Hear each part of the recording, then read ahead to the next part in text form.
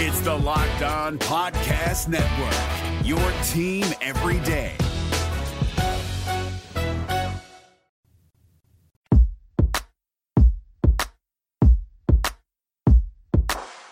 You are Locked On Yankees, your daily New York Yankees podcast. Part of the Locked On Podcast Network, your team every day.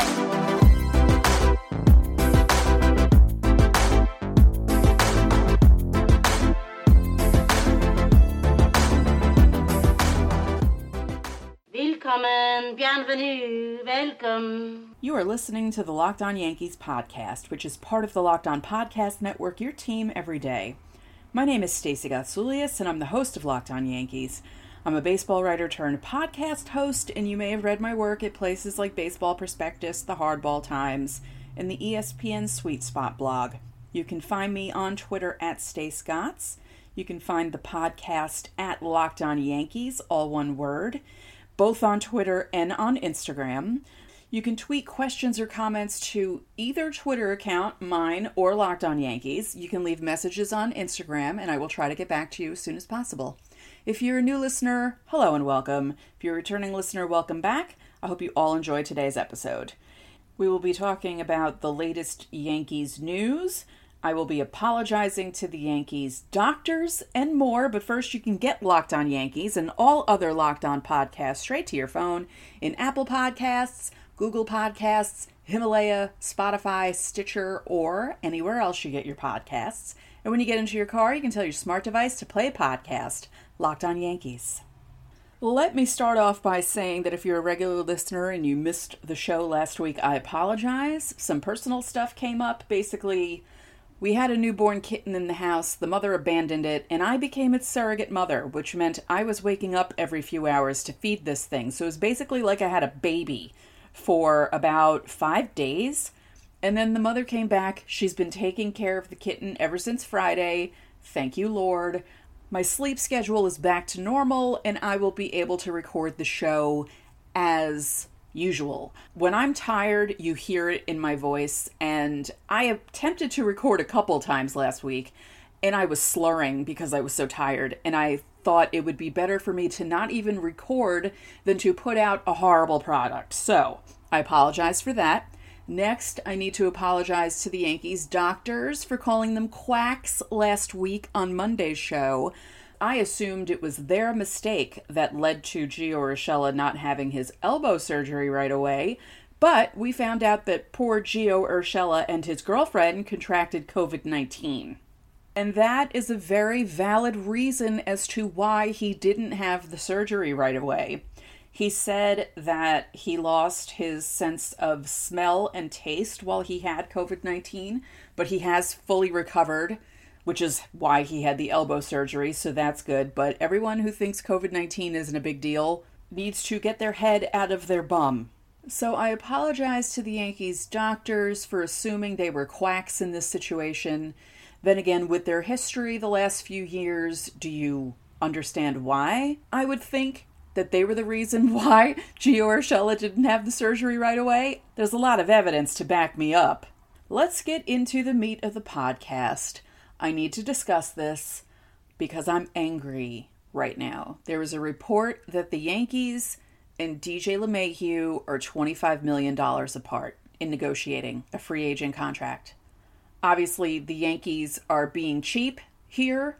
They're crying poverty, which is absolutely ludicrous and makes me so angry that I was ready to curse on the podcast today. But I will not, because that will make me have to do extra editing because I have to either bleep it or put another sound over it, and I really don't want to do that. So I'm going to be a lady and not curse at Hal Steinbrenner for being a cheapskate.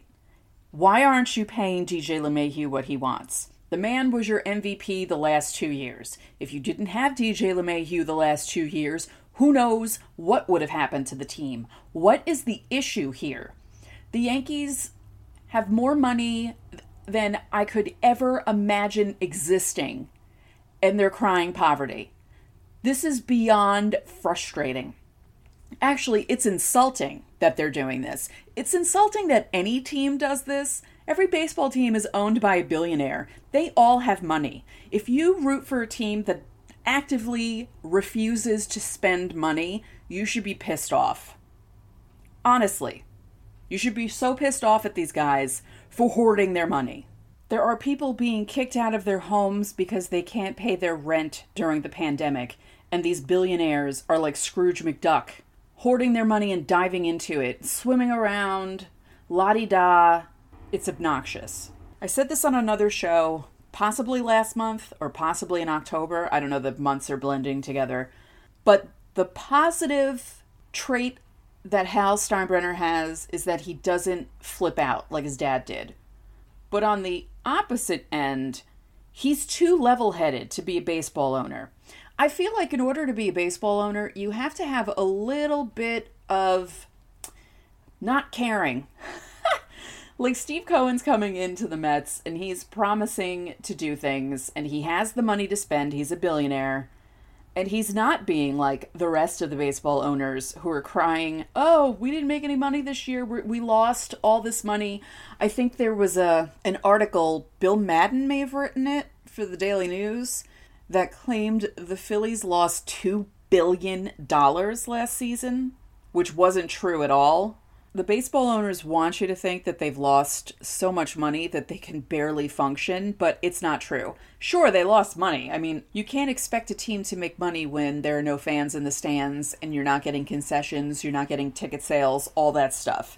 But these teams still have money to spend, and it bugs me that they're acting like they can't spend money. The Yankees can spend money. The Yankees need to spend money. Who do they have in their rotation right now beyond Garrett Cole? No one. Are you going to rely on Luis Severino coming back from Tommy John surgery and being really good? Because that's a gamble. And he won't even be ready for opening day. So again, beyond Garrett Cole, what the hell do you have? So back to DJ LeMahieu. If the Yankees don't sign him, I will be legitimately angry. I will be as angry as I was a couple of years ago when they also cried poverty, because the bad thing about Hal is that he's not just a rich kid who inherited ownership from his father. He actually went to school and was a business major. So, God, how do I explain this? Like, I mean, it's good that he was a business major because, you know, he understands what's going on, but it's also bad that he was a business major because in his mind, he's thinking, oh no, we can't spend this much money. We have to be conservative. And no, you're the New York Yankees. You're supposed to be spending money. What you did with Garrett Cole last year is exactly what the New York Yankees are supposed to do. You're supposed to go out, get the best player, and pay him. Pay DJ LeMahieu whatever the hell he wants. He's earned it.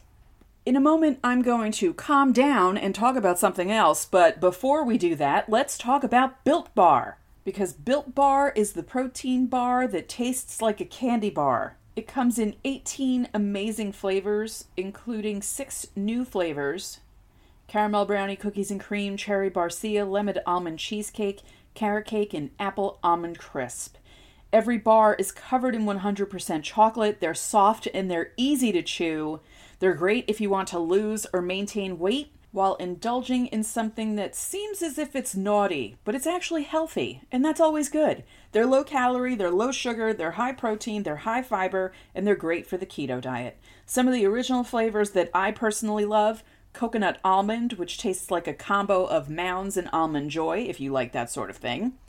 Mint brownie, I'm a big proponent of mint and chocolate together. I know some people don't like that combination, but if you're like me and you love that combination, this is the best bar for you. Salted caramel is also fantastic. Double chocolate is great. And my brother said that the peanut butter bar is really good.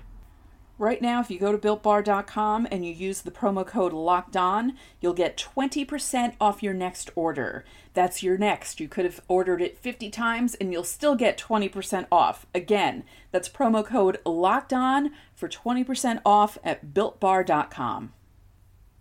We're driven by the search for better, but when it comes to hiring, the best way to search for a candidate isn't to search at all. Don't search, match with Indeed. 93% of employers agree Indeed delivers the highest quality matches compared to other job sites, according to a recent Indeed survey. And listeners of this show will get a $75 sponsored job credit to get your jobs more visibility at Indeed.com/podcast. Just go to Indeed.com/podcast right now and support our show by saying you heard about Indeed on this podcast. Indeed.com/podcast. Terms and conditions apply. Need to hire? You need Indeed.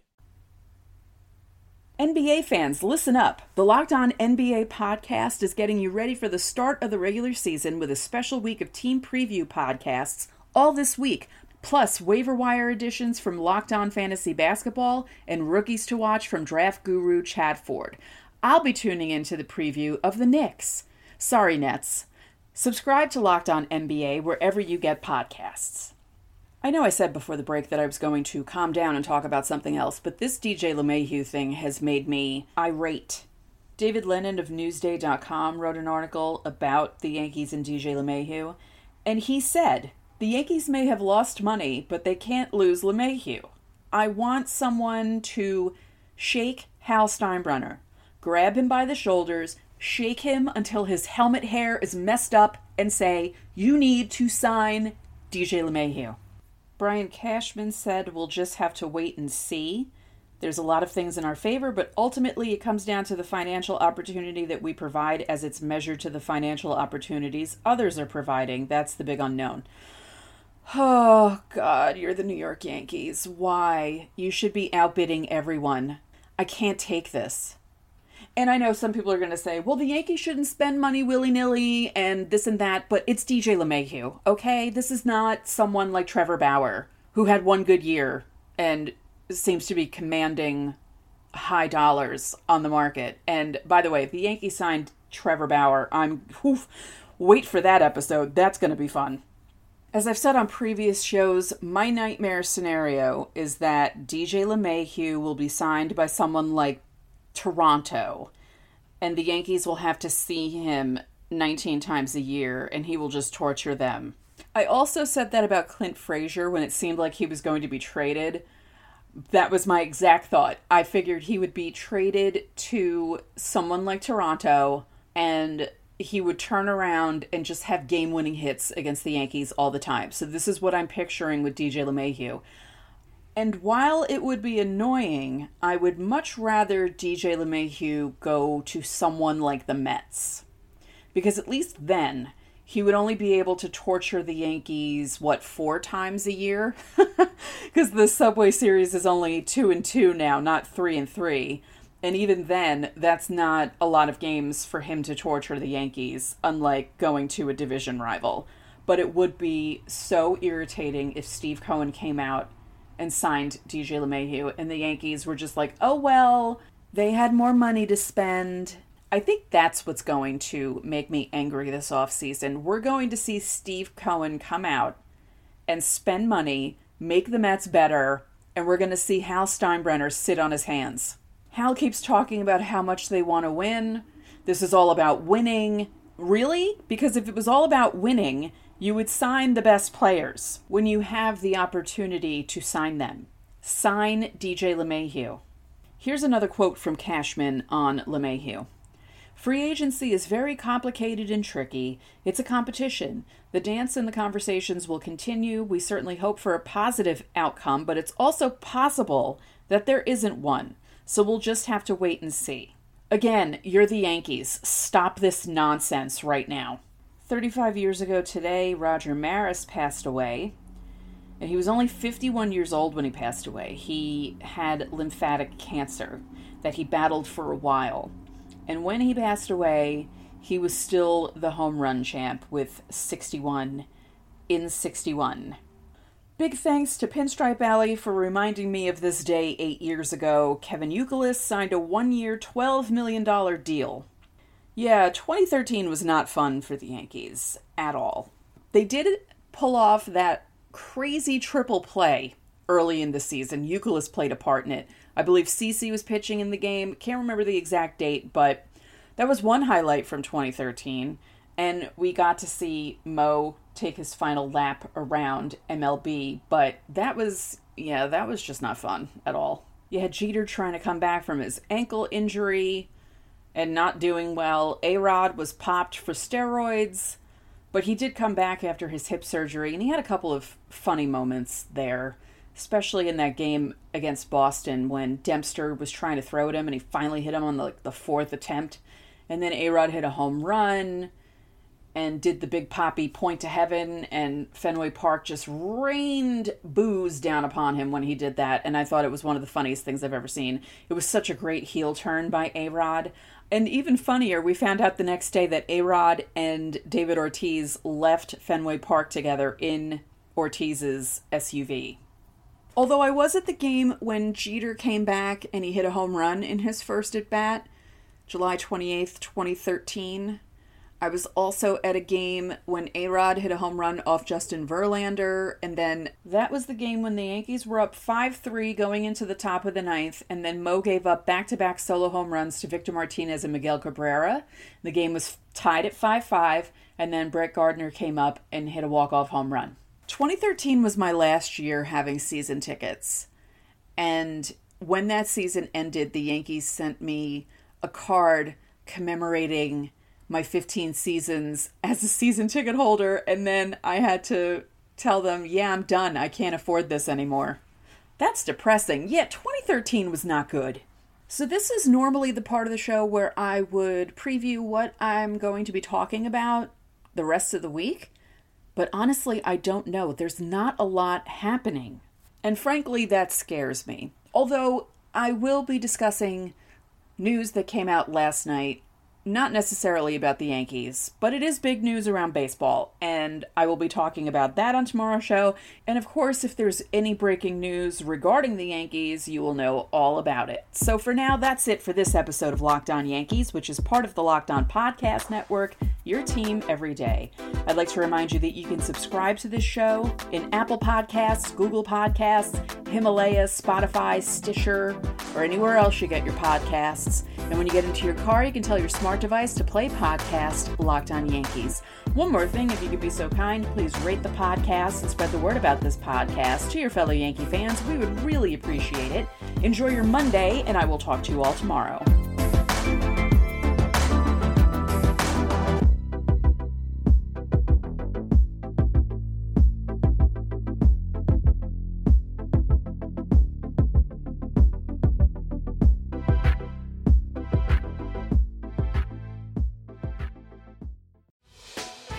Hey, Prime members, you can listen to this Locked On podcast ad-free on Amazon Music.